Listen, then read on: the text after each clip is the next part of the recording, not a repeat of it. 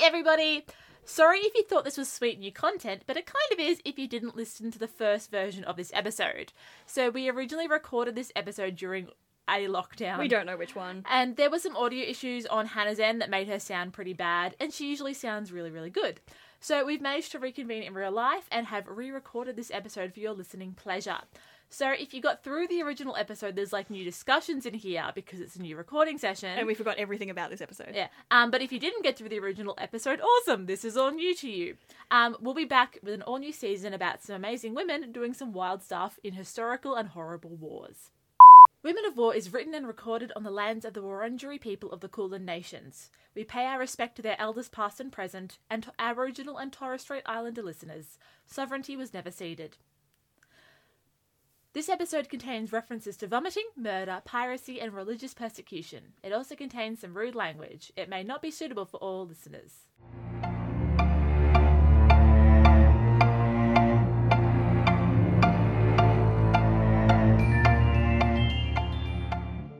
Oh, it says here it was the fourth lockdown. Oh, look at that. Yay! Oh, look, we made notes. We're clever. Yeah. Hi, I'm Nicola, and it is not the centenary and a bit of the Battle of Messines. We are fully going into this script blind. Yeah. We have not looked at it in months. I'm Nicola, and I am a historian teacher of crime and masculinity, and I also love Doctor Who, but not what's happening with it right now. Jodie Whittaker's great, but everything else is just trash. Hannah? I'm Hannah. I do love Jodie Whittaker. I haven't been up to date with Doctor Who. It's trash. It's trash. It's just so convoluted. I'm a PhD student. I am a historian. An historian, I'm are an ya? historian. She's an historian, governor. I study women's anti-nuclear activism in the 1950s and 1960s in Australia because it sounds really cool. Awesome. And welcome to Women of War, a podcast where we remember that 50%-ish of the population also had stuff to do during wars and battles and times of conflict throughout history, and often it wasn't nursing, even though today's nurses deserve $1 million pay raise. All of them. They really do. Today, we're going to sail through the seven seas with Irish pirate queen Gráinne O'Malley, or Grace O'Malley. Is this the first time we've done a pirate? Well, this is actually the second time we've done the first time of doing a pirate. Yeah. So, 2 apologies in advance to our Irish listeners. First, we have done our best to get the pronunciations right, but the Irish blood in my veins is now but a tiny drop in the sea of Britishness. And 2, Nicola will attempt Irish accents. I cannot guarantee how successful they will be, so please give her the time, the support, the enthusiasm you would for a puppy who's learning a new trick. Be my mama. I will pat her on the head occasionally. Now, before we get to Gráinne herself, let's have a quick carriage ride past early Irish history. It's pretty straightforward, nothing too confusing happens, particularly not in the 16th century where we're headed today. You've completely lost Ireland already. I know. We could go back to the beginning of Irish history, but Hannah decided she had to sleep at some point, rather than plotting out the entirety of Irish history from when humans first arrived on the island of Ireland around 10,500 BC. That is so long ago. Humans are old, man. Crap. Until 2020, when a Northern Irish woman became the first person in the world to be given the COVID jab, which one, we don't know, outside clinical trials. Oh, I feel like we've gone back in time reading this script. I know, like remember when we didn't have enough vaccines because the Prime Minister hadn't ordered them? Remember when all we wanted in life was a vaccine? Oh. And then people refused to get the vaccine. Okay, so let's start instead in the 12th century. So at this point, Ireland had spent a bit of time being Christian, a bit of time dealing with snakes and a hungry snake whisperer named St. Patrick, and a bit of time dealing with rampaging Vikings with really nice hair. At the beginning of the 1100s, the Christians were firmly planted, and some of the Vikings had thrown down some roots as well, and everyone was split happily into small kingdoms united under a high king, which is very Lord of the Rings. So, in 1169 CE, in this idyllic paradise... There were still wars between different kingdoms. This idyllic paradise, okay. The Normans arrived. Actually, no, you're right. Those wars were actually important, because it was an exiled Irish king, Dermot MacMurrough, who invited the Normans in so he could regain his kingdom, which was a dumb move, Dermot. The Normans had already invaded Britain and decided it would be quite nice to have a bit of Ireland too. Thank you very much. As with most of history, once the rulers of Britain show up anywhere that wasn't Britain, it's not great for the people already living there. So the King of England at the time, Henry II, was a bit wary of the Norman forces supporting Dermot, in case they decided to set up shop as their own rival Norman state, a jump, skip and a throw away from jolly old England. Pope Alexander III, the only English pope in history, issued a papal bull in 1155, giving Henry permission to invade Ireland if he thought there was corruption within the church. Henry finally followed through with this in 1171 when he took a fleet to Ireland. We don't know why he didn't just get the ferry. He named his son John the Lord of Ireland and signed the Treaty of Windsor in 1175 with the Irish king Roderick O'Connor. So Dermot's dead, by the way. By Rip Dermot. I knew you not. Yes, poor Dermot. The treaty did fall, and soon every Norman with an inferiority complex was invading to grab a lovely little second home for themselves. It's very Escape to the Country. I fucking hate that show. I've had too many coffees today. It legitimately like upsets me when people are like, oh, we just want a little second home, and they spend like £2 million, and I'm like... Look, gentrification has a long history. Well, it's like the area I grew up in is like becoming gentrified, so it's like, what are you doing there? There are no street lights. Get out. So this is really the beginning of colonising Ireland, with the Normans making permanent changes, like bringing in their own tenants, and introducing feudalism and proto-capitalism rather than the existing barter system. See, like I told you, it was an idyllic paradise. I would love a barter system. Between the late 1100s and the early 1300s, Ireland was under varying levels of rule from the Normans. King John, Henry II's son, was still the Lord of Ireland and managed to convince many Irish kings to support him. So, side note here, based on my possibly incorrect understanding of the differences between the Normans and the English. The Normans are Stormont and the English are awful. Yes. According to... Thank you, Terry Derry. Yeah. Terry. What's his name? Terry Deary. Terry Deary. Look, Terry Derry's Derry. better at rhymes. So, in this episode, we discussed the Normans who came to Ireland from England, plus the English. So, it would make sense that these were one and the same, but they're not. This gets very complicated and includes many family trees. But if I've read the BBC website correctly, the Normans are the Normans, and the English are the Anglo-Saxons. Smashing Saxons. Sometimes the Normans and the English are the same thing, when a Norman king is on the throne. Sometimes they're different. When they're being very Norman, we're going to call them Normans. When they're being very English, we're going to call them English. I hope you've got it, because I don't. So the Normans also established/imposed the Parliament of Ireland in 1297. In 1315, Edward Bruce of Scotland invaded and rallied Irish lords against the English presence. And though they were eventually defeated, local Irish did manage to take back some of their lands that had been taken in previous conquests by the Normans and the English. The current King of England, Edward I, was more concerned with what was happening in other parts of his kingdom, and so didn't give the Norman lords the support they needed to hold the land. English and/or Norman control of Ireland continued to wane over the 14th century. Many Normans who had moved to Ireland began to adopt Irish customs and names and renounce their allegiances to the English crown. Peter Fitzsimon's just nodding in the background there. The 100 Years' War was kicking off around now, plus the plague was doing its thing, and the European famine gave the Irish a taste of what would happen with their potatoes in the future. So there was just a lot going on, and you can't blame Eddie for, not quite realising. Fair. So I'm just stuck on plague and then running out of food. Plagoo. Oh, God. Well, we have enough food. We do have enough food, but people are dumb. But anyway. Oh, also the day we're recording this is the day Scott Morrison's like, let's let kids drive forklifts. So it's just been a great day on Twitter. It's a day. So now we get to the 1530s, when Grania was born. This was a period in which English control of Ireland was weak, and everyday Irish people were largely unaffected by English politics. There are around 60 countries ruled by chieftains who held no allegiance to the English. In England itself, Henry VIII is running around marrying and beheading women left, right and centre, divorcing the Pope and creating his own religion. So this is the world that Grania was born into. So archives are, if you haven't twigged by now, incredibly biased towards one type of history. The rich and powerful, and in the vast majority of cases, rich and powerful white men. Well, that's a good sentence that I wrote. I like that. Yeah, it's good. Yeah. The further back in time you go, the harder it is to find the words of women. And other minorities. And other minorities, yeah. Women for the point of this podcast. So in some cases, women weren't literate and so could not write down their stories. The history profession is slowly learning how to incorporate oral traditions as historical sources, but this is still far from the mainstream. In other cases, their stories were not preserved because their writings were deemed less important. On top of this, the histories that get told and preserved are at the whim of political tides. So this is particularly evident in the history of Grania O'Malley. So, For generations, Irish historians neglected to give much time to Grania. Irish historical tradition had until the late 20th century been focused on particular stories of national heroes, and Grania did not fit that mould. She was a woman, which to them wasn't very useful, and she was, in the words of a contemporary, a woman who overstepped the part of womanhood, i.e. she became a chieftain less concerned with tending the home fires and more concerned with sailing the seven seas. That is also a good sentence, well done. Seafaring also put her in close contact with the rough men who often worked on ships. So early Irish histories often left Grania out.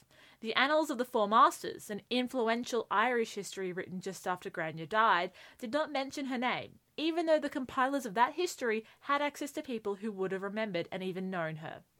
So as a result of this, much of the information we have on Grania comes from English sources, which, particularly in this age of tension between England and Ireland, would have had their own biases when discussing Irish figures. Luckily, we do also have her words, preserved in letters she wrote in later life.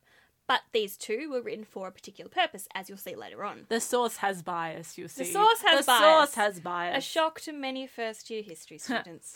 Grania O'Malley, or Grania Newalia, was born around 1530 CE in West Ireland, around County Mayo today, which is right next to County Potato Salad. She was born into Newalia clan, the only daughter of Margaret and Owen Dubdara O'Malley, who could trace their lineage back to Brian Orbson, the High King of Ireland, until his death in 388 CE. Her father had inherited the role of chiefman of the Kingdom of Umhall on the west coast. By the time of Grania's birth, the O'Malleys were the only Gaelic chieftains in Mayo who were able to retain their independence and rank. Ireland was run largely under Brehon law at this point, a distinctly Gaelic legal system. Society was made up of clans, which were extended family groupings under a chieftain. The chieftain was an elected position, chosen by members of the ruling family. The position was, however, always passed to a male relative. Unsurprisingly. A chieftain gained their power through a system of clientship, i.e. he had sublords under him who paid tribute annually and committed men to assist the chieftain in times of war. Being so close to the coast, the O'Malleys were a seafaring family, which, considering Ireland is an island, is actually rarer than you'd think. And now both Irelands are islands. Their clan motto is Terra Marig Potens, or Powerful by land and sea. Powerful by land and sea. Sorry, it hit me this time. Powerful by land and sea. Unlike most Irish clans who made their living primarily on land, the O'Malleys made their living primarily on the sea. That's why they were so powerful by land and sea. Yes. Through fishing and trade, and, sometimes piracy to supplement their legal income. They controlled castles up and down the coast, as well as Clew Bay. So Clew Bay was a particularly effective stronghold for the O'Malleys, being inaccessible to anyone without a local knowledge of the area. Dubdara was in charge of the largest fleet in Ireland, and their services were often in demand by local chieftains, wanting an advantage in a war with another clan. The references to the O'Malleys in historical sources shows their reputation as powerful seafarers. Powerful. They even traded, or plundered, as far as Scotland and Spain, an idea which comes from a poem from the 15th century which, while it does not rhyme in English, paints a vivid picture of the family. Quote, "They are the lions of the green sea, men acquainted with the land of Spain. When seizing cattle from Cantyre, a mile by sea is a short distance to the O'Malleys." Just try and make it rhyme. Also, it sounds like a VFD poem. Seafaring was a hard life. This was not a balmy tropical paradise with gentle waves and snorkeling tourists. The western coast of Ireland faces the North Atlantic Ocean. The land is rough and rugged, with massive cliffs and inhospitable harbours. The weather is often dramatic, which is great if you're curled up in a nice warm room watching through strong windows, but not so great if you're on a ship at the whim of the winds and tides. The whim of the winds and tides. Added to the natural difficulties, this is the 1500s, when there are no radars or other helpful technology. Maps were somewhat limited. Ireland wasn't really properly mapped until the end of the 16th century. Also, ships were made of wood, and there are pirates. Ahoy. But, on the flip side for the O'Malleys, being experienced navigators of such difficulties gave them an advantage, making them able to escape attacks on land by sea, as well as giving them access to trade in far-off places that were inaccessible to their land-bound neighbours. This was particularly important considering that trade in Western Ireland was centred around Galway, which was subject to laws which prohibited clans outside the city walls trading in the city. Therefore, the O'Malleys' ability to trade via alternative sea routes was vital. It gave them access to a greater variety of markets, which meant more people to sell to, and also more people to buy exotic products from. It also meant exposure to different ways of life. By the time Grania was born, the O'Malleys had a reputation as formidable pirates who were, quote, much feared everywhere by sea. Wow, they sound so powerful. Powerful. Oh no, I regret everything. Grania grew up at Belclare Castle, a stone fortress that was the seat of the O'Malley chieftain. It would not have been a comfortable place to live, as it was built for defence rather than luxury.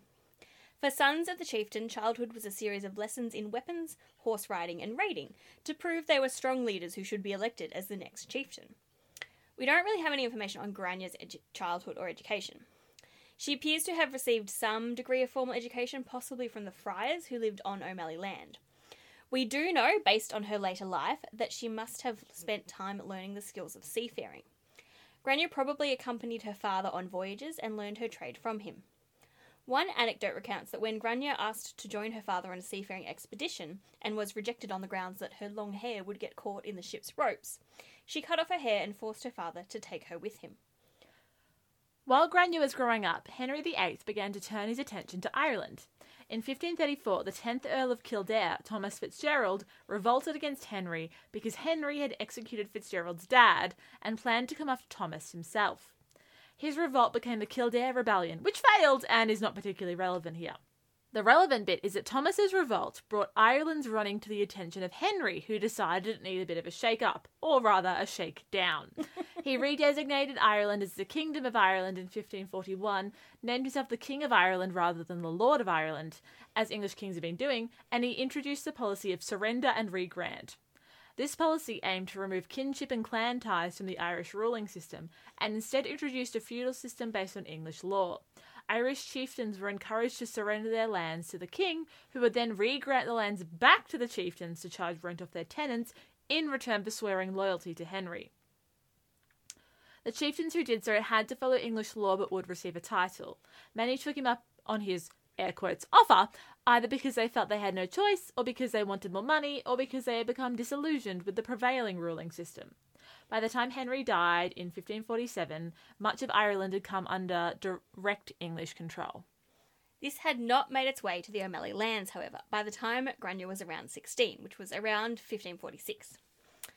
The O'Malleys were able to trade further afield and were therefore less reliant on local markets and could afford to take a step back from such political manoeuvrings. There was, however, one political manoeuvring that Dabdara was inclined to participate in, marrying his daughter off for political rewards. When Grania was 16, she was married to Donald O'Flaherty, the son of the chieftain of the Ballynahinch clan, neighbours to the O'Malleys. Donald had been chosen as the eventual successor to his father, and so this marriage would link the O'Malleys to the rule of the O'Flaherty lands that comprise most of modern-day Connemara. So I did try and find out how large that is, but the Connemara is also a breed of horse, so the answer I got to quote how big is a Connemara was 50 to 58 inches, which seems quite a small, piece of land worth bargaining. Why are you measuring horses in inches, not hands? I don't know, it was Google. Upon her marriage, Grania moved to Bunowen Castle, an hour and 22-minute drive from her previous home at Belclare. Being the 1500s, however, this trip would have taken a bit longer, and so teenage Grania was very isolated from her family. No longer having adventures on the sea, Grania would have been expected to manage household affairs and birth heirs for Donald. The O'Flaherty clan had a bit of a reputation as warmongers, and folklore suggests that the walls of Galway town were inscribed with "From the fierce, ferocious O'Flahertys, O Lord, deliver us," which may or not be true, but certainly gives a sense of how the clan is remembered, or if they wrote that themselves, how they wanted to be perceived. Look, that's a power move. Yeah. Donald, Grania's new husband, went by the nickname of Donald of the Battles, suggesting he was very much in favour of his clan's reputation, and someone unlikely to welcome any partner who would want to share power. Grania did what was expected and gave birth to 2 sons and a daughter, Owen, Murrah and Margaret. While Grania was busy getting down to business, Donald got involved in murder. In 1549, Walter Farder Burke was murdered at the O'Flaherty Castle of Inverness.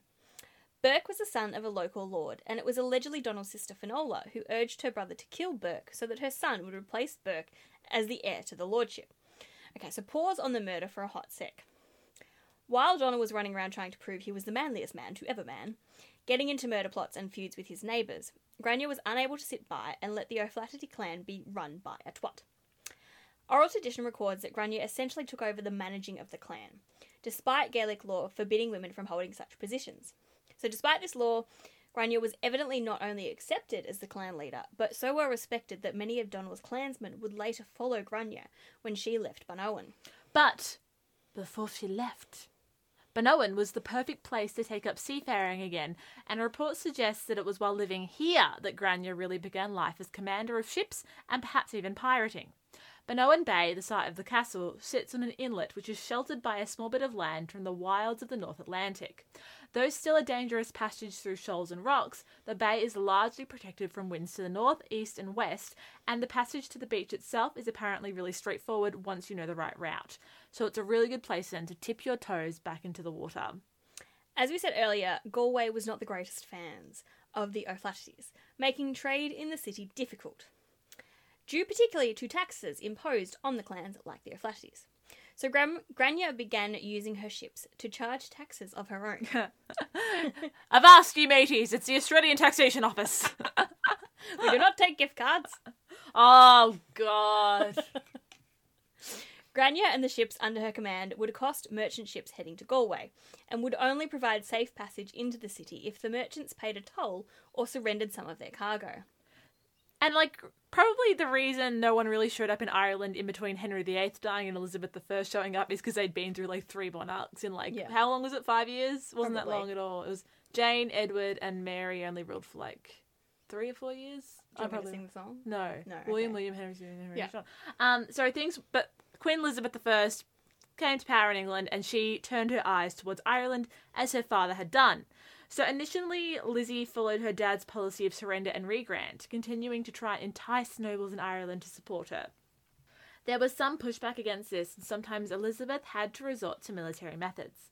In 1564, Murrough of the Battle Axes, a minor chieftain in the O'Flaherty clan, got too big for his boots. Do Irish people wear boots? Yeah, probably. He decided to launch a campaign to get more power and began by attacking an English lord, the Earl of Clanricarde. You'd think this would be a terrible move, as the English could not ignore such a blatant affront against the English peerage. You'd be wrong. Elizabeth, who was a very good ruler, calculated that it would be too costly to take on Murrough in open warfare, as he had a strong force and had the home court advantage. But if Elizabeth could convince Murrough to support her in the English monarchy, then that might actually help her cause in Ireland and convince more Irish chieftains to pledge loyalty to her. So Elizabeth pardoned Murrough for his attack on the Earl and actually awarded him by declaring he was the Lord of all Lachanacht. Lachanacht or Iachanacht? Yeah, it's an I. Sorry, Iachanacht, the area which roughly comprises modern-day Connemara, i.e., which is the land of the O'Flahertys. And is 50 to 58 centimetres high. Yeah. No, inches. A clan that Murrough was only a bit player in. The clan that Grania's husband Donal was the heir to. That clan, their land. So basically, Queen Elizabeth took Brehon law and threw it in the bin. She overthrew an elected official for her own gains, which is really on brand for the English. This was a policy she would use again while trying to get Ireland back under English control. It undermined Gaelic laws and traditions in favour of English law and set previously allied clans against each other in an all-out war for more power and influence. This obviously impacted the legally elected heir to Connacht, Mr. Grania O'Malley. And Grania watched the situation unfold, knowing that only a strong leader would be able to counteract the influence of the English. So as you might have picked up on, that strong leader was not Donal. So, not to victim blame, but Donal actually went and got himself murdered because karma realised he was a kind of useless lump. So he was killed in 1565 by a neighbouring clan, the Joyces, no relation to Barnaby, in an act of revenge. Oh, maybe it is. No. In an act of revenge for the time he took their island fortress from them. Okay, so do you want a fun fact about this story? Yes, and I've forgotten all of this bit. I've also forgotten this fact, so this is going to be fun. All right. So, when Donal took the castle from the Joyces, he was unsurprisingly, from the little I know about him, a bit of a dick. He rubbed it in their faces and went around all puffed up like a rooster. So the Joyces nicknamed him Donal the Cock. Yeah. When they killed him, they renamed the castle Cock's Castle in celebration of his defeat. But they forgot about Grania, who defended the castle with Donal's men so skillfully that it was named Hen's Castle in her honour. And that's the name it carries today. And that castle's other name? Albert Einstein. That was a fun fact. That's cute. I enjoyed that story. Yeah. I'd forgotten it. So even though Grania successfully defended the castle, the English also came for it. And soon, Grania and her followers were under siege. So as we've mentioned before, sieges are generally shit. It's no fun being stuck inside your house for long periods.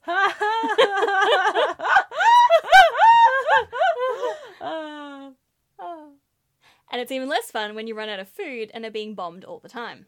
Or cannoned. Bombarded. As we all know, however, Grania was not one to give up lightly, and so she casually ordered her troops to take off the castle's lead roof, melt it down, and pour it onto the English banging on the front door. Which is really dangerous because you could get lead poisoning from that. Look, you could get lead poisoning from pretty much everything at this time. That's true. So I feel like it's not adding to your risk of lead poisoning. Yeah, the main threat to having boiling lead poured on your head is lead poisoning.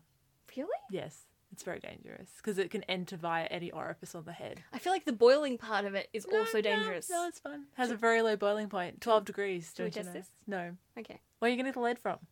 I got a lot of pencils. That's got graphite in it. It's not lead. No, that's true. No, we get the flashing from Bunnings. Anyway. So, the English retreated to a less boiling metal on my head distance, or less lead poisoning distance, apparently. Grania sent a man to light a beacon for aid. The beacons of Minas Tirith were lit. Gondor called for aid. Aragorn pushed open the double doors very sexily, and reinforcements arrived to send the English packing. The siege was lifted. Lockdown was over! But although Grania had just thoroughly proven she could handle anything thrown at her and successfully lead her people, Brehon laws still prohibited women from being recognised as chieftains. So even though she'd been acting as unofficial chieftain even before Donald got himself murdered, Donald's cousin was elected as the new chieftain of the O'Flaherty clans. So Grania went, F this shit, and went back to the O'Malley castle at Clare Island. Proving that those who had elected Donald's cousin were dumb, Grania also took a whole bunch of loyal O'Flaherty men with her, men who'd served under her in the siege and knew what a good leader was when they saw one, regardless of what she had on under her skirt. It was from her base on Clare Island, supported by these men and ships from her father, that Grania truly began her life as a pirate. Grania later described her piracy as, quote, maintenance by land and sea, which is a very polite and euphemistic way of saying, as a woman in 16th century Ireland, I have very little power or ways to make an honest living, but I'm really great at sailing, so I'm going to be a pirate. As a widow, she had very few rights, and she didn't have any way to make money, except for maybe the world's oldest profession, which she probably didn't want to do. So she returned to her father's land sometime in the 1560s. Is it cold in Ireland to take your clothes off, honestly? I'm sure they did it inside. Yeah. Dubhdara was still chieftain of the O'Malleys, and so Grania had some measure of security there. Grania was also the only heir to her mother's land, so again, it made sense to live near her family. As we mentioned earlier, the O'Malley lands were also prime pirate real estate. Clare Island sits at the mouth of Clew Bay, a harsh and inaccessible bay unless you have local knowledge of the area. On Clare Island, Grania lived in a tower castle, which gave her 360-degree views around the bay, making it nearly impossible to sneak into Clew without someone in the tower sounding the alarm. We don't know exactly what Grania did when she first resettled at Clare, though it seems she got straight into piracy to take care of herself and her people. She began to build up a reputation as both a leader and a supporter of rebellion against the English. Based on sources written in the 1590s, it's also possible Grania was acting as an independent chieftain as early as the 1550s, and possibly achieved this status through open warfare with other clans. During the 1560s and 1570s, Grania also consolidated her status as a pirate by accosting ships off the western coast of Ireland. So she didn't do it alone. Behind every strong woman, there are 200 strong men making up her army. Alongside the I want that on a t-shirt. Yeah. Alongside the O'Flaherty men that had followed her to Clare Island and O'Malley men, Grania also had men from the Burke, McCormack, McNally, McConroy and Clandonald clans. Now, 200 men doesn't sound that impressive or that much, but remember, these men came from clans that historically were constantly at war with each other. Donald had supposedly murdered a Burke, so it's impressive these disparate men united under Grania. More impressive, these men abandoned their own clans to join her. Most impressive, these men accepted Grania, a woman, as a leader, despite social and cultural customs teaching them that women could not be chieftains or wield any similar power to men. Earning the loyalty of her army was no easy feat, but Grania's active leadership style would have gone a long way there. She didn't just order her men about from her secure castle. Grania was always right in there among the action, both on the ships and on land. Her men trusted her to lead them into any situation and get them out again safely, and so would follow wherever Grania ordered. And the respect they gave her went both ways, and Grania is purported to have said that she would prefer a ship of her men to a ship full of gold. Gold can't sail a ship after all. But gold is pretty good. It is pretty good. You can exchange it for goods and services. Yeah. Many more peanuts. There is an element of not like other girls to this part of Granya's story. That was not like other girls, by the way. Biographies of Grania suggest that part of her ability to earn the trust of her men she was free from the modesty and female insecurities of other women of her time, and so could fit in with the men more easily. Grania had at least one traditionally masculine hobby, gambling, and sources suggest that she swore appropriately like a sailor. She was also, sexually liberated and took as many lovers to her bed as any male captain would, which could be 0 and it could be 40. I'm not here to shame anybody. Yeah. Like, some male captains might not have been interested. Yeah. Yeah. I'm sure there were gay pirates. Oh, not even gay. Just like, I'm very tired from sailing this I have boat. seasickness. They haven't invented quells yet, which send me to sleep, it turns out. I can't get Trevor Calm at the chemist. Yeah. They haven't invented telehealth. So, whatever the situation, there's no doubt that she did inspire men to follow her. When her father died, Grania took command of most of his fleet and even acted, at least for a period, as the official chieftain of the O'Malleys. Grania already controlled Clew Bay, and with other O'Malley strongholds along the coast under her command, she essentially controlled a significant portion of the Irish west coast. No ships attempting to sail the coast were safe from Grania's fleet. You weren't safe on land either. There are numerous accounts of Grania attacking and seizing castles along the coast, so her wealth and her fame grew. One particular legend stands out in the historical record, showing exactly what kind of woman Grania was. One day, a ship washed up near Achill Head on the neighbouring island. Grania took her men through a gale to the ship to see if there was anything worth salvaging, and there was. A hottie. Grania found Hugh de Lacy in the wreckage of the ship. So Hugh was the son of a wealthy merchant from England, and we're going to assume he looked like Hugh Dancy. Yeah, that makes sense. Yeah. I mean, Hugh de Lacy, Hugh Dancy. It could be the same person. He could be a vampire like Keanu Reeves. Yep. And he and Grania fell in love, or lust. But mythical legends tend to call it love. Their lusty love, however, didn't get a chance to see if it could last. One day, Hugh was deer hunting on Achill Island when he was killed by the McMahons. And why was that, Hannah? We don't know. Okay. Because Achill Island was O'Malley territory, so it's not like they were like, get off our land. I don't know, maybe it's an accident, maybe they're like, that guy looks like Hugh de Lacy. Dancy? Hugh de Dancy. Hugh de Lacy. That guy looks like a deer. That guy looks like a deer, let's kill him. I don't know. Okay, well, Hugh's dead at the hands of the McMahons. Bye, Hugh. Bye, Hugh. Goodbye, Hugh. And Grania was apparently devastated, and she decided to avenge her love. Not long after the And then McMahons... Nick Fury turned up. Wait, are the McMahons related to, like, Danny Minogue's father-in-law? No, I don't think so. Okay. So not long afterwards, the McMahons sailed past Clare Island on their way to Care Island for pilgrimage. Now, Care Island is only about 9 k's south of Clare. Grania, in the high tower castle on Clare, could easily see what was going on and could see where the McMahons landed on Care. Sorry, Irish people. While the McMahons were paying homage to St. Patrick, Grania and her fleet sailed down and captured the McMahon vessels, leaving them stranded on the island and unable to escape her wrath. She killed those she thought were responsible for Hugh's death, and then decided for good measure to sail to the McMahon's castle, where Grania and her men overpowered all the remaining McMahons and claimed the castle for Grania, which is perhaps a bit of overkill for the death of a guy you didn't know that long. Points to love, though. Points to love. Or super lust. So I'm not going to say anything else because Mum's like, Nicholas, stop swearing on your podcast. So just really good, hard love in that relationship. Yeah. Love that goes all through the night. Oh my god. Anyway, I do kind of also wonder if it's a pretext, either from Grania herself or maybe like later historians, maybe she wanted the castle and needed a reason to sort of justify it. Or maybe later writers were like, that's not very womanly. And they wanted to give her like a noble reason for her to have taken the castle. Have fun storming the castle. So, you know, like, Irish history is very full of like these kind of heroic figures. So perhaps taking the castle for love fit in with that image. Better than like men taking castle for plunder. Oh, she just wanted money? Oh, that's a bit nasty. Yes. So another legend of her during this time is similarly intriguing about her actual motivations. So the story goes that one day Grania was sailing home from her voyage when she stopped at Howth Castle for provisions for the last leg of her journey. Grania expected hospitality and a warm welcome from St. Lawrence, who was the lord of the castle. As a chieftain, she was entitled to this under Gaelic custom. But Lawrence was English, and so he didn't really follow Gaelic traditions. He had the gates locked, and he had a servant inform Grania that master was dining and was not at home to visitors. Grania was offended at this rudeness and stormed back to her ship. Conveniently, on the way, she ran into St. Lawrence's grandson on the beach. So she abducted him and took the grandson back to Clare Island. St. Lawrence followed, wanting his grandson. Fair enough.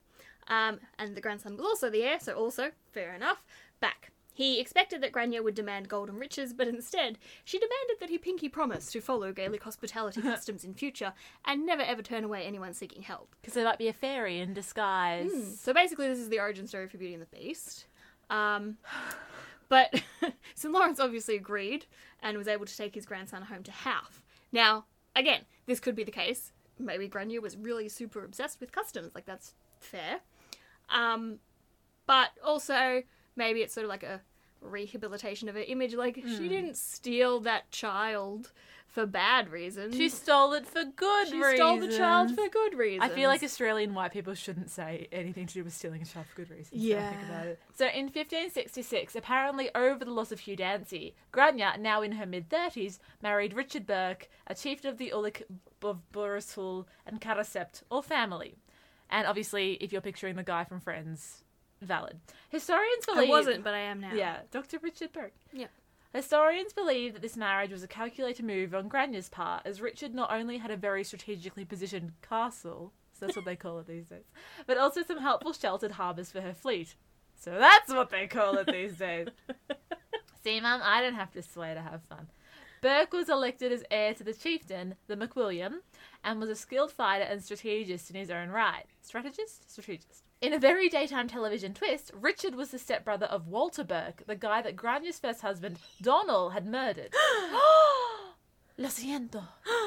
Bruno's telenovela is getting so exciting in the walls. Richard and Grania married on a trial basis, which is very sensible and was very common again amongst Gaelic nobility in this period. Both parties agreed to be married for a year, and either can withdraw after that time. No hard feelings or prenup needed. I guess it's kind of like an annulment. Yeah. Like the action of an annulment, but easier. It makes sense. Yeah, you just might not like it. Yeah, I feel like it's like live together before you get married. And if the alliance doesn't work out, like it doesn't... In very typical Grania fashion, she agreed to the trial marriage, moved into Richard's castle with her men, then when the year is up, locked Richard out and called down for the battlements of his own castle. Richard Burke, I dismiss you. Dolores is listening and she's like, oh! She dismissed him? It's just so Grania, I love it. Yeah. Just like, yep, this castle's mine now, bye. Grania, the telenovela. But it's okay, because in more daytime television, they were on again, off again, until Burke died 20 years later. Burke has died and he was replaced by his evil twin. In 1567, they had a son, Tibbetney Long, who folklore tells was born while Grania was on her ship. Grania gave birth and was only a day into post-birth recovery when her ship was attacked by Barbary pirates, so she went above deck to lead her men. And they were like, ah! Placenta just like trailing. Oh, God, no! There's enough blood when you're being attacked by other pirates. Stop You're not going to talking forever. Around the time of Tibbetney Long's birth is about when the English really stepped in to micromanage the land. And by micromanage, we of course mean colonise. Ireland holds the unwanted distinction of being England's first colony. Much the same way that things that happened with her dad, Elizabeth, the Queen, had mostly left Ireland to care for itself until the situation was brought to the front of her mind with some casual warfare. In 1565, the Earl of Desmond and the Earl of Ormond followed in their family's tradition of fighting and waged battle over a piece of land. This would be the Battle of the Fane. Again, the intricacies of it are kind of unimportant, but what is important is that this private battle enraged Elizabeth because it undermined her claim to be the ultimate ruler of Ireland. This was, in fact, the last private battle in England or Ireland. Imagining, like, Ultimate Fighter, but with Queen Elizabeth I. Rock'em Sock'em Royals. So Lizzie decided it was time to really bring Ireland to heel. And so England decided the easiest and cheapest way to do this was to colonise their neighbours. Oh, this is quite easy. We should try this with everybody else. And so English governors were sent in to manage Irish provinces. The first was Sir Edward Fitton, who was sent to Connaught, and Sir John Perrot. who was sent to Munster. I am Sir John Pillow. I am a colonizer. Haven't seen the movie. No, it's going to be terrible. Both set up as ruling authorities who worked to undermine the authority of Gaelic or Breton law. The Irish didn't just take this sitting down, however, and many rebelled over the course of several years. In 1574, the English decided to divide County Mayo up into 10 baronies. In 1575, Sir Henry Sidney, not the guy we named Sydney after. Different Sydney. Different Sydney with an I. Sydney with an I. Sydney with an I, not a Y, but it has a Y. The English Lord Deputy visited Connaught to try to persuade the Irish chieftains to surrender their land, swear fealty to the Queen, Elizabeth I, and follow English law. Though such tactics had been going on since Henry VIII, the west of Ireland had largely been able to ignore it all because they were in the west, and England was like, well, it's over there, and everyone was like, don't look, it's fine. Stop! In 1576, this was over though. Sidney was back, this time in Galway, and he ordered the Mayo chieftains to appear before him. Sidney began to divide and conquer, convincing some minor chieftains to side with the English for more power and money, and so he would therefore weaken the MacWilliam. Soon the MacWilliam had no choice but to submit, and he agreed to not only follow English law, but also provide men to the English governor and pay £250 per year to Queen Elizabeth I. The MacWilliam's capitulation meant that following English law, his eldest son would be his heir, not whoever was voted in. I can't believe his father would betray him like that. So, Richard Burke was out of the running. Moreover, the English were effectively the ultimate power in Mayo. Grania realised the implications of this and made the decision to do something about it, deciding that the best course of action would be to offer an alliance to the English while at the very same time demonstrating her power and the might of her fleet. Very much an unspoken threat with a smiling face. In 1577, Sidney was again in Galway, this time to put down a rebellion by the Earl of Clanrickarde's sons. While Sidney was in Galway, Grania arranged a meeting with him, pledging herself and her fleet, and her husband, but he's like number 7 on the list, to Sidney to direct as he wished. Sidney was intrigued by Grania, writing that she was a, quote, most famous feminine sea captain, end quote, who was, quote, a notorious woman in all the coasts of Ireland, end quote. He accepted her offer. Which was really a dumb move. Grania had betrayal. no intention of giving up piracy, because why would you? And basically, she was going to keep doing what she liked. Only a few weeks after she was hired by the English, Grania took off with her fleet down to Munster in the south, planning to plunder the Earl of Desmond. That's what they're calling it nowadays. This was a bad plan. For the first time that we know of, Grania was caught. She was brought before the Earl, who was himself caught between the demands of the Crown and the wishes of his Irish supporters. The Queen was already suspicious that the Earl was involved in a Catholic plot against her, so the Earl saw Grania as an opportunity to curry favour. He placed Grania under arrest in Limerick jail. Now, I wrote a limerick in 30 seconds for this bit. Are you ready to hear it? I'm ready. Alright, ready?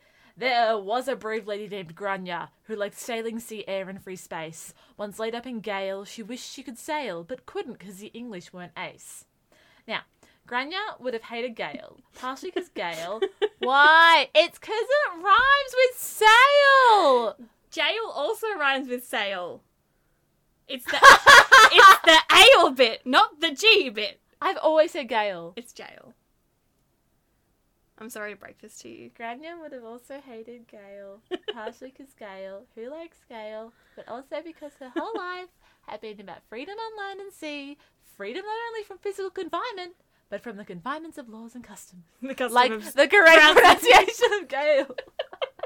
Grania remained in Limerick jail until March 1578, when the Earl handed her over to the English President of Munster, Lord Justice Drury, as proof of his allegiance to the Queen, Elizabeth I. Drury wrote to Sidney, who was in Dublin, that he had Grania O'Malley, quote, a woman that hath impudently passed the part of womanhood, and been a great spoiler and chief commander and director of thieves and murderers, at sea to spoil this province, end quote. After being imprisoned at Limerick for nearly a year and a half, Grania was transferred to prison in Jail. Dublin Castle on November 7th, I've got them up. 1578. Obviously, this was not good, but there's always a silver lining. The prison at Dublin Castle was reserved for the most important prisoners, so Grania's imprisonment there was kind of a sign of her reputation as a woman, quote, famous for her stoutness of courage and person. So, it's sort of like, well, I'm in prison, but I'm in the fancy prison. Yeah. Now, Hannah, I do know something about Dublin Castle. I heard that nearly all prisoners there were executed. What would happen to Grania? Find out next time. She was released. She was released. She was not executed because that would be the end of the episode. When was she released? She was released in 1579. Then I wrote another limerick. You ready? Yes. When Grania was transferred to Dublin, it seemed she was in for a drubbing, but they treated her well, like a chieftain, I tell, and they didn't even kill her, which was nice. That doesn't rhyme. Yeah, I know. It was breaking the pattern. It's funny. Oh, All right. Okay. So, Grania was released and immediately thrust into fighting again. In March 1579, Grania was besieged at Carrigahowie Castle by a force of soldiers from Galway in retaliation for Grania's attacks on Galway shipping. The soldiers arrived on March 8th, and Grania had seen them away by the 26th. That's efficiency back in the 1500s. That is very quick for 1500 standards. Yeah, like this battle doesn't go for a month. Fantastic! We can sleep. Wonderful. On the 18th of July, 1579, James Fitzmaurice Fitzgerald, Fitzgale. hereafter known as Fitz, cousin of the Earl of Desmond, sailed into Smerwick near Dingle with 600 Spanish and Italians and the support of the Pope to unite all the Irish chieftains in a holy war against the heretic Queen of England, the Protestant Lizzie. The first. Another quick note here, because we haven't covered it yet, and this is very, very condensed, but this period is very peak Protestant versus Catholic. Both believe the other to be the worst, and with English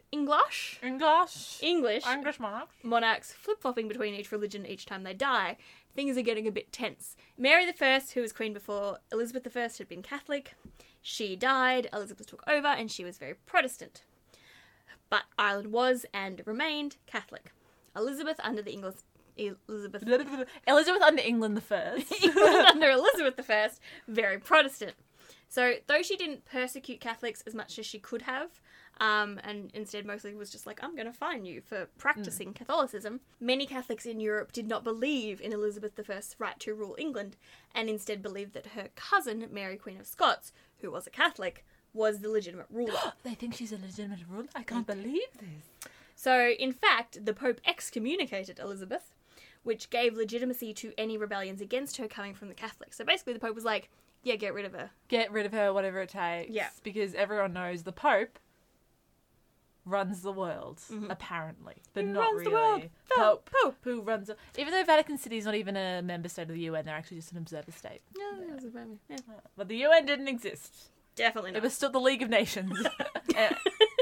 And so, with the Pope's blessing, Fitz, we should have just called him Peter, planned to overthrow Elizabeth. That is, until he was shot and the Earl of Desmond, who'd been doing his darnest not to make a decision in case he made the wrong one, relatable, was now forced to lead a crusade against the English crown. A crusade that would be named after him, which is just a bit unfair, really. The Second Desmond Rebellion. Gerald Fitzgerald, the Earl, appealed to both the MacWilliam as well as Grania's husband to bring their forces into the rebellion. Though the MacWilliam refused, probably because he had firmly entrenched himself in English rule by this point and didn't want to give that up, Richard Burke gathered forces from his own family as well as from the O'Malleys and the O'Flahertys to march on Galway to fight for Irish independence from English interference, beginning a tradition that would last until today. Things kicked off in February 1580 when the English drove Burke's forces back to Mayo. Burke's supporters deserted him and he was forced back to Clew Bay with only a few followers. So Grania took things into her own hands. She approached Nicholas Mulby, one of the leaders of the English side, with her own men to voluntarily surrender on behalf of Burke's forces. To her, this seemed a far smarter option than fighting on until there was no one left and they were forced to surrender. So basically, live to fight another day. Eventually, Burke agreed to surrender himself in person to the English. He negotiated for his right to be considered a chieftain, and the English agreed, considering that the rebellion was gathering force in Munster, and the English needed to make sure Burke would not join there. Burke's submission didn't matter for very long, however. By November, the MacWilliam had died, and Burke was passed over as the successor for the MacWilliam's brother, following English law. Yes. So Burke should have been the next MacWilliam. Because he was elected elected that way, yeah. But because the MacWilliam had sided with English and everything, they followed English laws of succession, which meant his brother got to take the MacWilliam. And Burke was like, but that was mine. Like Henry VIII and his brother. Yeah. So Burke and Grania gathered an army of over 2,000 to enforce his claim to the title. This show of force, combined with the support of other chieftains, meant the English had little choice but to agree that Burke could assume the McWilliamship. In the negotiations, he agreed to follow English law, pay tithe to the English crown, and obey Queen Elizabeth's representative in Ireland. That's Queen Elizabeth I. Burke also agreed to reject any who wished to rebel against the Queen, which was great for Burke because he could force out the Scottish who helped him without paying them. You can buy power, but you can't buy class. You can't. Things were fairly nice for a few years. Burke inherited a bunch of land and castles as the McWilliam, and apart from a few little squabbles, such as when Burke and Grania refused to pay the rent to the English, or when they just casually invaded their neighbour, things were relatively peaceful. That was until Burke died in April 1583, which shockingly was from natural causes and not somebody murdering him. Are they sure? Look, Yeah. as sure as you can be. Natural causes, heavy metal poisoning. He was stabbed. Grania, having learnt from when her first husband died, quickly decreed her claim to a third of Burke's property. So she was now 53, and she still commanded the respect and loyalty among her own men. In the preceding years, English rule had unfortunately taken hold in the region. This was helped particularly by the end of the Desmond Rebellion by the close of 1583 with the death of the Earl. There was peace in the country, for now, and it didn't last long. It lasted about 5 minutes. But not for long! The underlying tensions and reasons for the Desmond Rebellion had not disappeared with his death.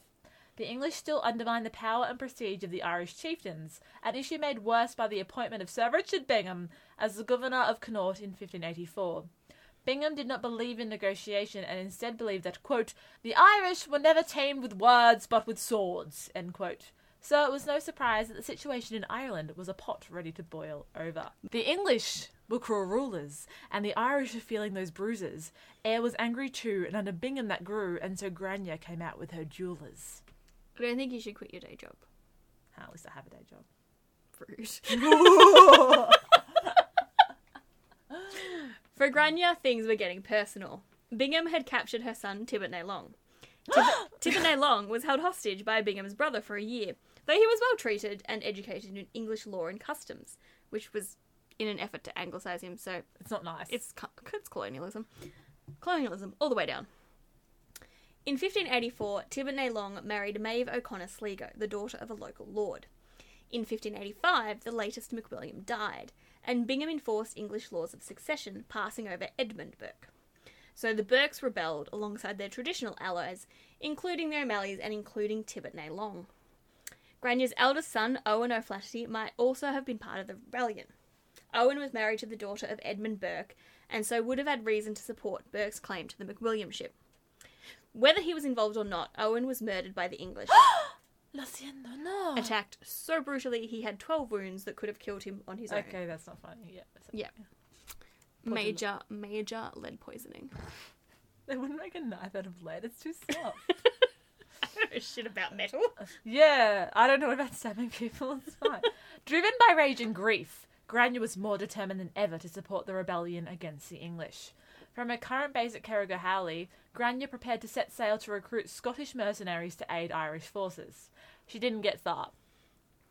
Bingham knew very well the power Grania could have over a battle, and so sent his brother, Captain John Bingham, who had been involved in Owen's moider, to offer Grania protection. In other words, capture her.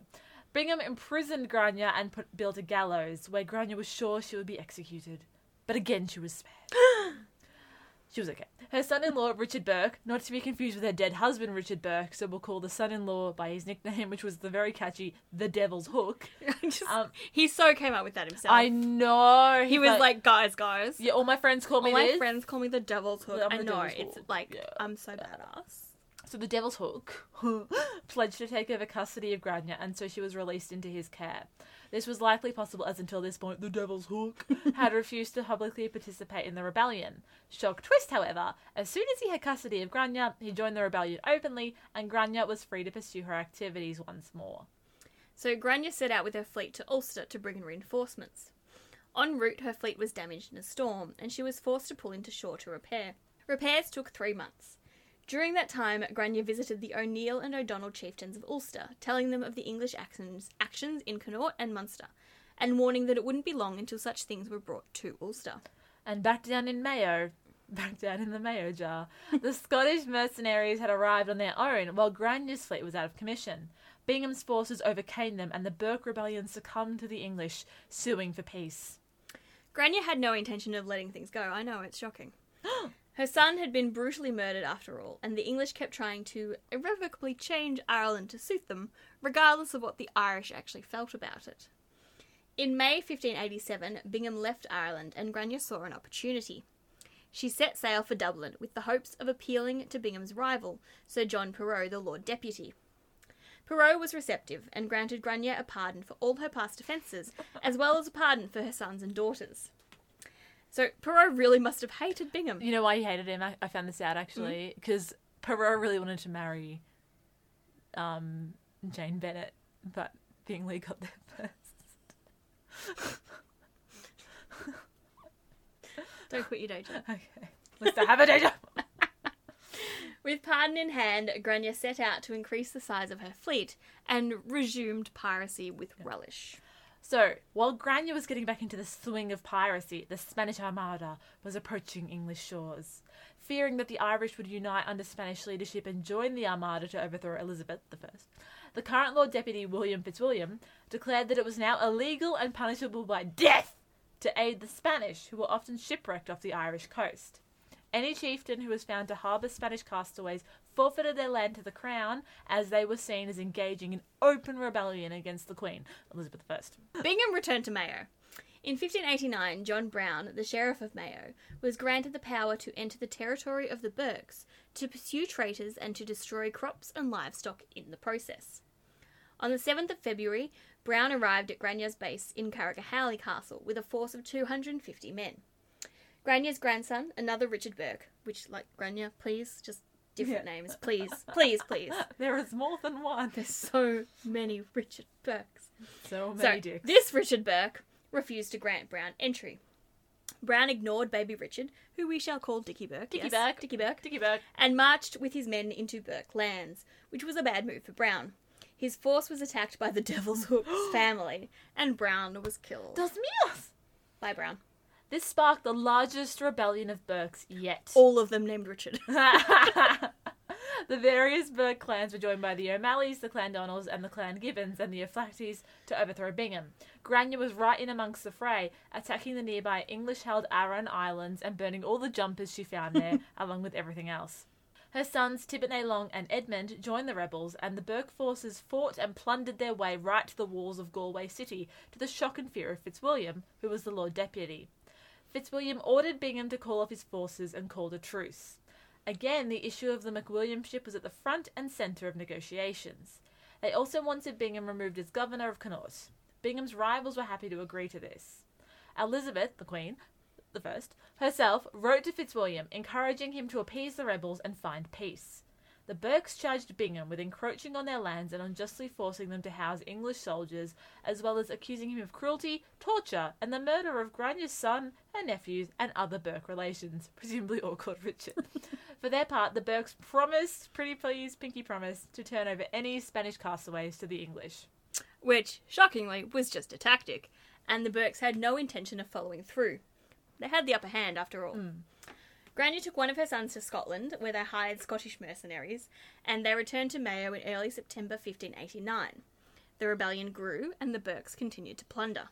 Elizabeth, the Queen, the first, ordered that Bingham be put to trial to determine if the charges against him were true, but he was acquitted, in Dublin in 1590. And so he returned to Connaught, determined to end the rebellion. He allied with the Earls of Clanricarde and Thomond, and marched 1,000 men through Mayo, killing, looting, and burning as they went. The rebellion struggled. Again, Grania was at the centre of it all.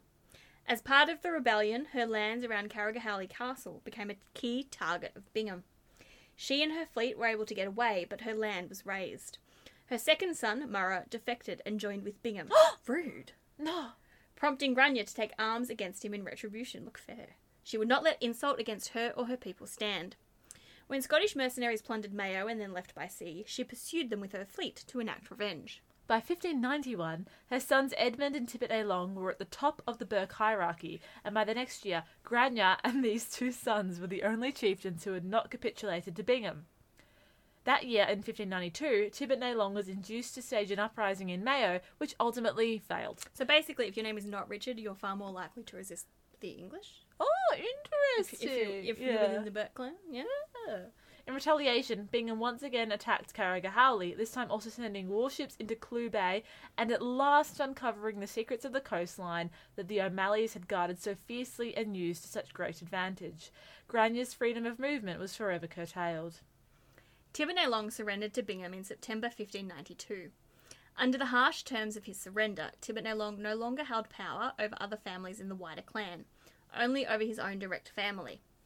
He was forced to pay for the soldiers that had come to suppress the rebellion, and to pay back money he had stolen through plunder. This surrender brought with it a tense peace.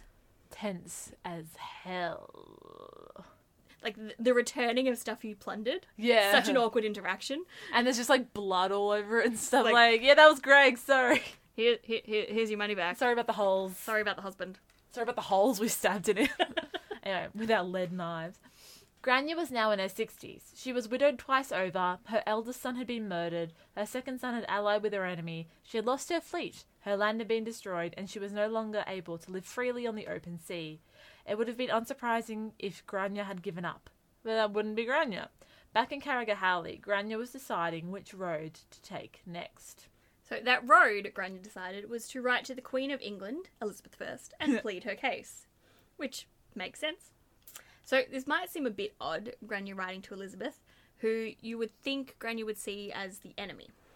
But for Grania, that wasn't actually how she saw it. So as we've seen, both the allies and the enemies of Gaelic chieftains were very individual and personal. So you had a quarrel with a very particular chieftain, you fought with him with the help of your friends, you won or you lost, but you didn't go hold it against his friends who had fought with him. This individualised society was, in part, a reason that there was no real chance of sustained widespread Irish resistance to English rule, because it was really easy to convince a chieftain to protect his own people and forget about his neighbours. So Grania had a quarrel with Bingham and other English men who she'd had direct contact with, but not with the country of England as a whole, nor with the English monarch. It's almost like lots of little squabbling groups getting into the little nooks and crannies and nuances can't stand up against a big conservative force. And they should all put their differences aside, suck it up and work together. No but idea. Who knows? Not relevant to modern society. Not at all. So Grania wrote to Lizzie in June 1593 to ask Elizabeth to remove the thorn in her side that was Bingham. Now it was time for Grania to play the game politically rather than militarily. She opened her first petition to the Queen with an account of her life in an effort to counteract anything negative that Bingham and other English officials had relayed to Elizabeth. Grania appealed to Elizabeth as a woman in a man's world, citing the lack of protection for widows in Ireland, and asked Elizabeth for essentially a pension. In exchange, Grania offered to surrender the lands held by her 2 remaining sons and the 2 remaining Burke nephews, presumably both called Richard. I will give you all the lands of men named Richard Burke, which is all of Ireland. It's a great apartment in New York as well, in the 90s. But Grania's main objective was really to get back on the seas, which Bingham had barred her from. So Grania asked Elizabeth to, quote, grant unto your said subject, under your most gracious hand, a signet free liberty during her life to invade with sword and fire all your highness's enemies, wheresoever they are or shall be, without any interruption of any person or persons whatsoever, end quote. Which is just, like, she went for it. It's outrageous! She went for it. She's like, pretty please, if I do it for you, can I kill everybody I feel like? Which, you know, like, Grania basically went, I've caused a lot of trouble in Ireland by being a pirate, but can you set me up as a privateer, which is essentially an authorised pirate, so I can do it legally now? And Elizabeth agreed. Grania could go back to her old life, but this time Bingham would not be able to stop her. Now, I bet you thought we'd finish with your rebellions and warfare. Well, you obviously don't know your Irish history. I don't know my rebellions from my risings. Well, maybe if you focus stop invading us for 5 minutes. While Grania was landlocked and writing to the Queen over in Ulster, things were getting hot again. Hoping for Spanish assistance and fed up with yet more English micromanaging, Hugh O'Neill, the Earl of Tyrone, was planning to go to war against the English with the aid of Red Hugh O'Donnell. He was a communist. He was. Very early communist. The OG Marx. Hughism. That's what his school was called. O'Neill outwardly professed his loyalty to the crown and had even fought on Bingham's side in Munster. But while fighting in Munster, he saw what had happened when the English invaded, just as Grania had warned him, Shock. and wanted to avoid the same fate as the English got closer and closer to Ulster. When fighting broke out, Tibbet Long was accused of being a rebel, which he probably was, and he was arrested for treason. So Grania knew she had to act, and quite quickly, because treason was punishable by death. And knowing Bingham, as she did, aware that her entire family was definitely not in Bingham's good books, Grania was quite concerned that her son was likely to face execution very soon. Grania decided that simply writing to the Queen again wouldn't be enough, and would probably take too long anyway, because Australia Post, they have trouble, there's delays. They were overwhelmed. Yeah. They were overwhelmed. So Grania set sail for England, accompanied by her men and captaining her own ship. Though Ireland and England are next door to each other, Grania's route was a long one. Departing from the west coast of Ireland, she had to sail down south, under Ireland, under England, and then come up the east coast of England to sail up the Thames to get to London. Grania sailed into English waters in early 1593, and somehow avoided capture by the English warships roaming around, hoping to repel the Spanish Armada. Which makes it basically the only ship ever to avoid the English warships. Then again, the Spanish Armada was mostly a weather issue, wasn't it? Grania arrived at the Elizabethan court, currently at Greenwich Palace, to avoid the plague, sometime in June or July 1593. The court, as anyone who has watched a historical drama on the Tudors would know, was a political and social minefield. Grania had to carefully navigate the laws, customs, expectations, and unspoken rules in order to even be granted an audience with the Queen. With the Queen? Few were granted such a privilege, and very rarely were they Irish chieftains, and even fewer were Irish pirate queen chieftain rebels. With another looming Spanish invasion, 1593 was tense in England, and there were many who desired an audience with Queen Elizabeth I. Grania pleaded her case first to Black Tom, the Earl of Ormond, who was a favourite of the Queen. Why do you guys have to call me that? Black Tom introduced Grania to the Lord Treasurer, who was, at this point, the most powerful figure in the court after the Queen.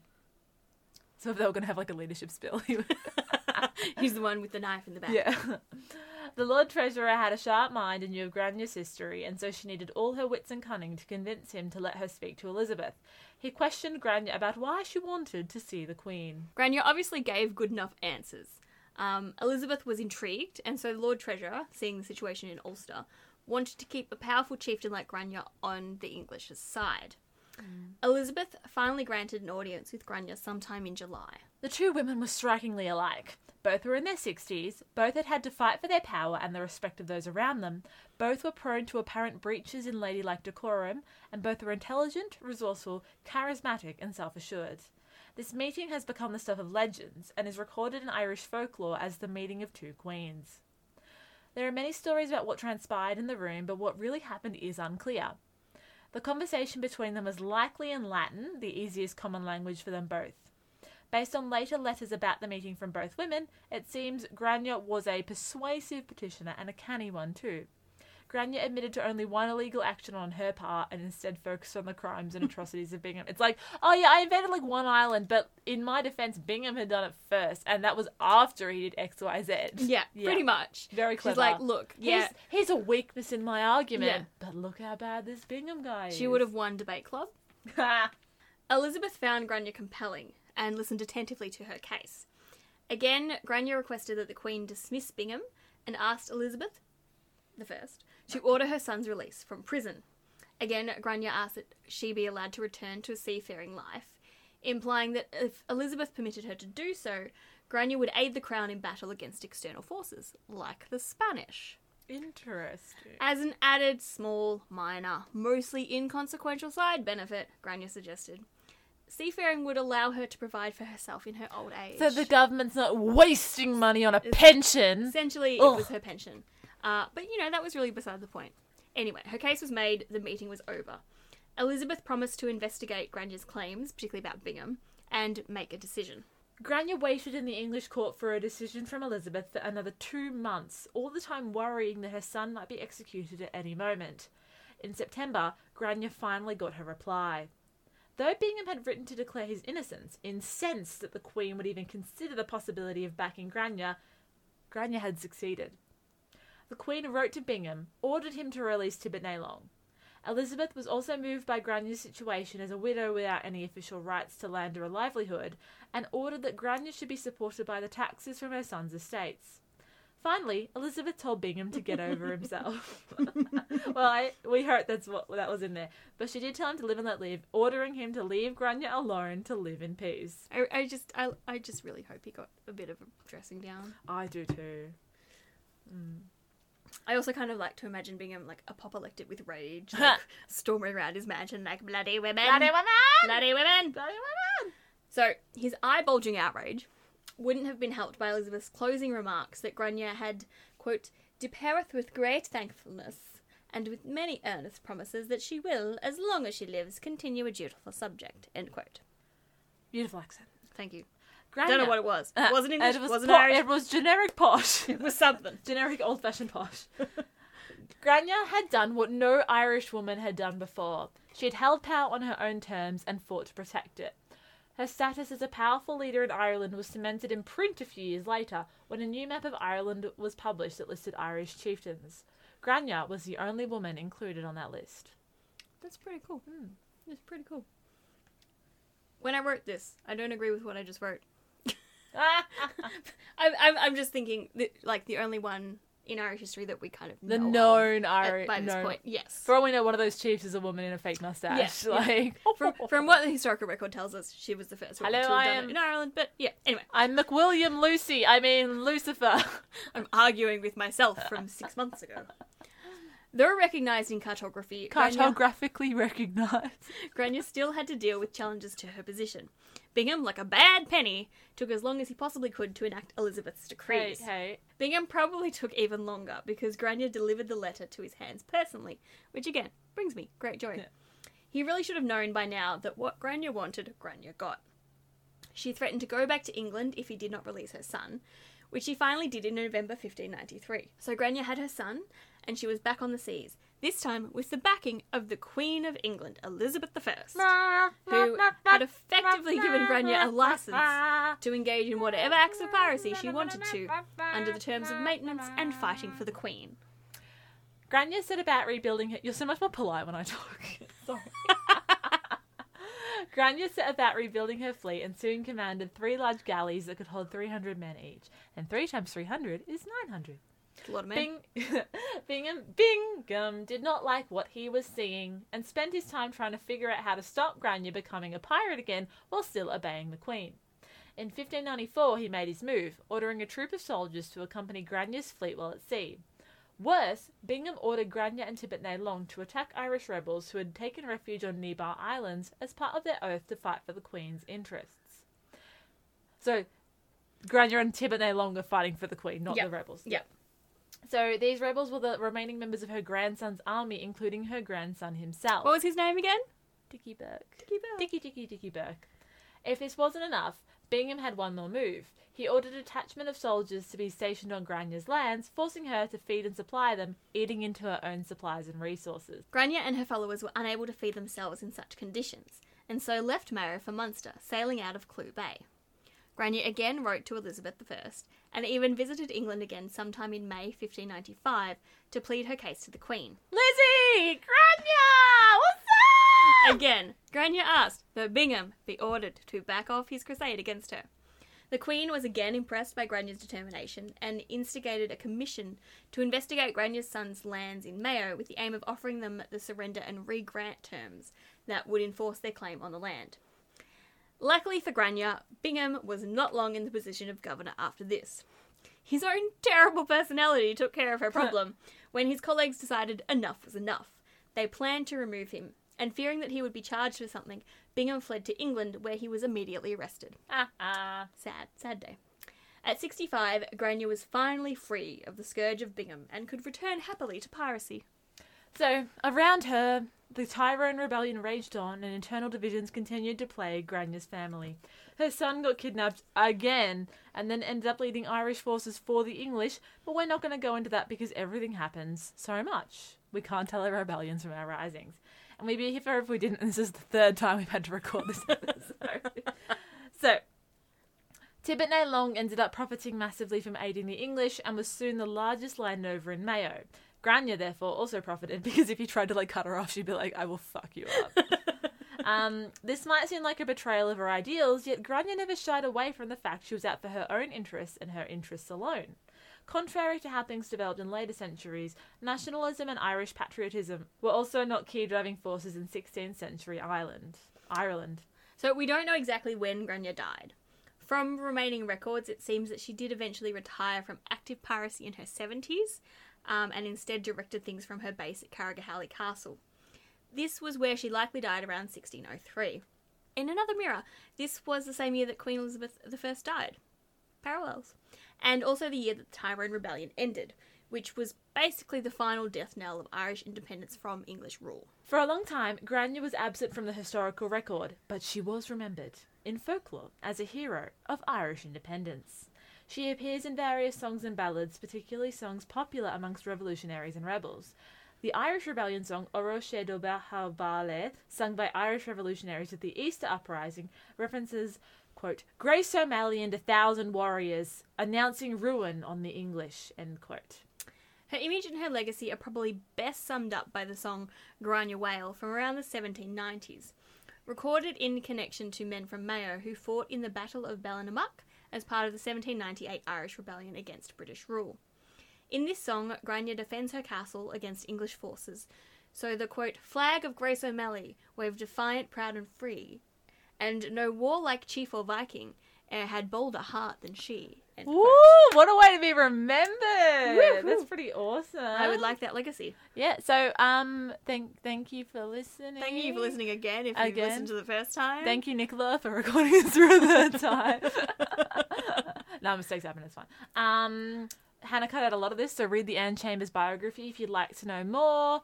And check out some of the songs about her on YouTube. Yeah. Nothing is better than a bit of Irish folk. There is some really good songs about her. Yeah. I think, I don't know. Sinead O'Connor did it. Oh, it's not her name anymore, but Yeah. Sinead O'Connor did I think a cover. I made a little Woman of War playlist about Grania Oh, songs. that's groovy. You If should I make one didn't, I'll do it, and we'll put a link out. You should make one for the one I'm writing right now. It's just all songs about being cold. Because I have a playlist which is like you're going off on an adventure, and it's all just like these sort of songs, like driving along the streets of Melbourne, being like, yeah, I'm a pirate.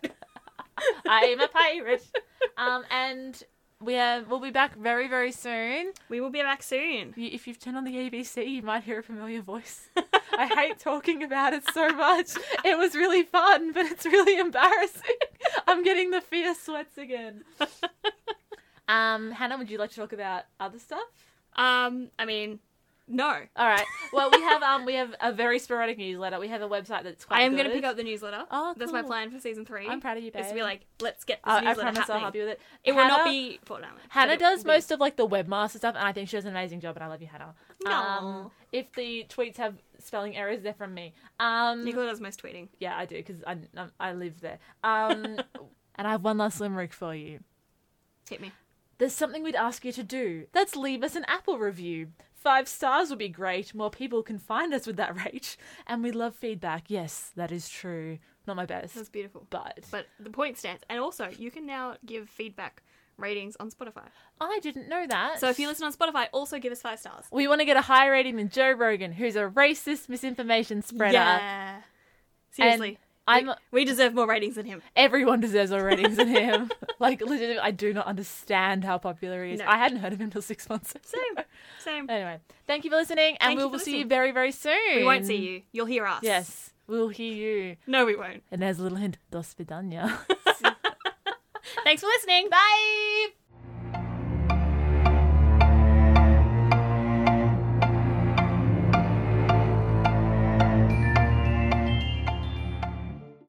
All right. Ding dong, ding dong, dong dong, ding dong. Well, this is a brief interruption to say the audio quality might change from here in the episode because Nicola had a phone call and she went up to take the phone call and then Hannah turned the microphones off. Then Nicola finished her phone call, came back, they kept recording, but Hannah had unfortunately forgotten to turn the microphones on, and Nicola, who usually says, "Oh, are the microphones on?" didn't say at that time. I was just trying to be like confidential. It backfired. And Never be confidential. And I was folks. trying to be like trusting in you, and I do trust you. Share your secrets to everyone. So we're recording this later on. So the audio might have changed, and I have a glass of Coke Coca-Cola, not the other kind of Coke with me. So if there's slight bubbling in the background. So basically, Grania was just like, do we really need a re-record of your episode? Yeah. She's like, no. Her spirit's like, no, I'm going to pirate it. But anyway, ding dong, ding dong, dong dong, ding dong. Are we recording? Yeah, we're recording. Okay, good. Are the We're recording. microphones on? The microphones are on. It's making its thing saying it's going. All right.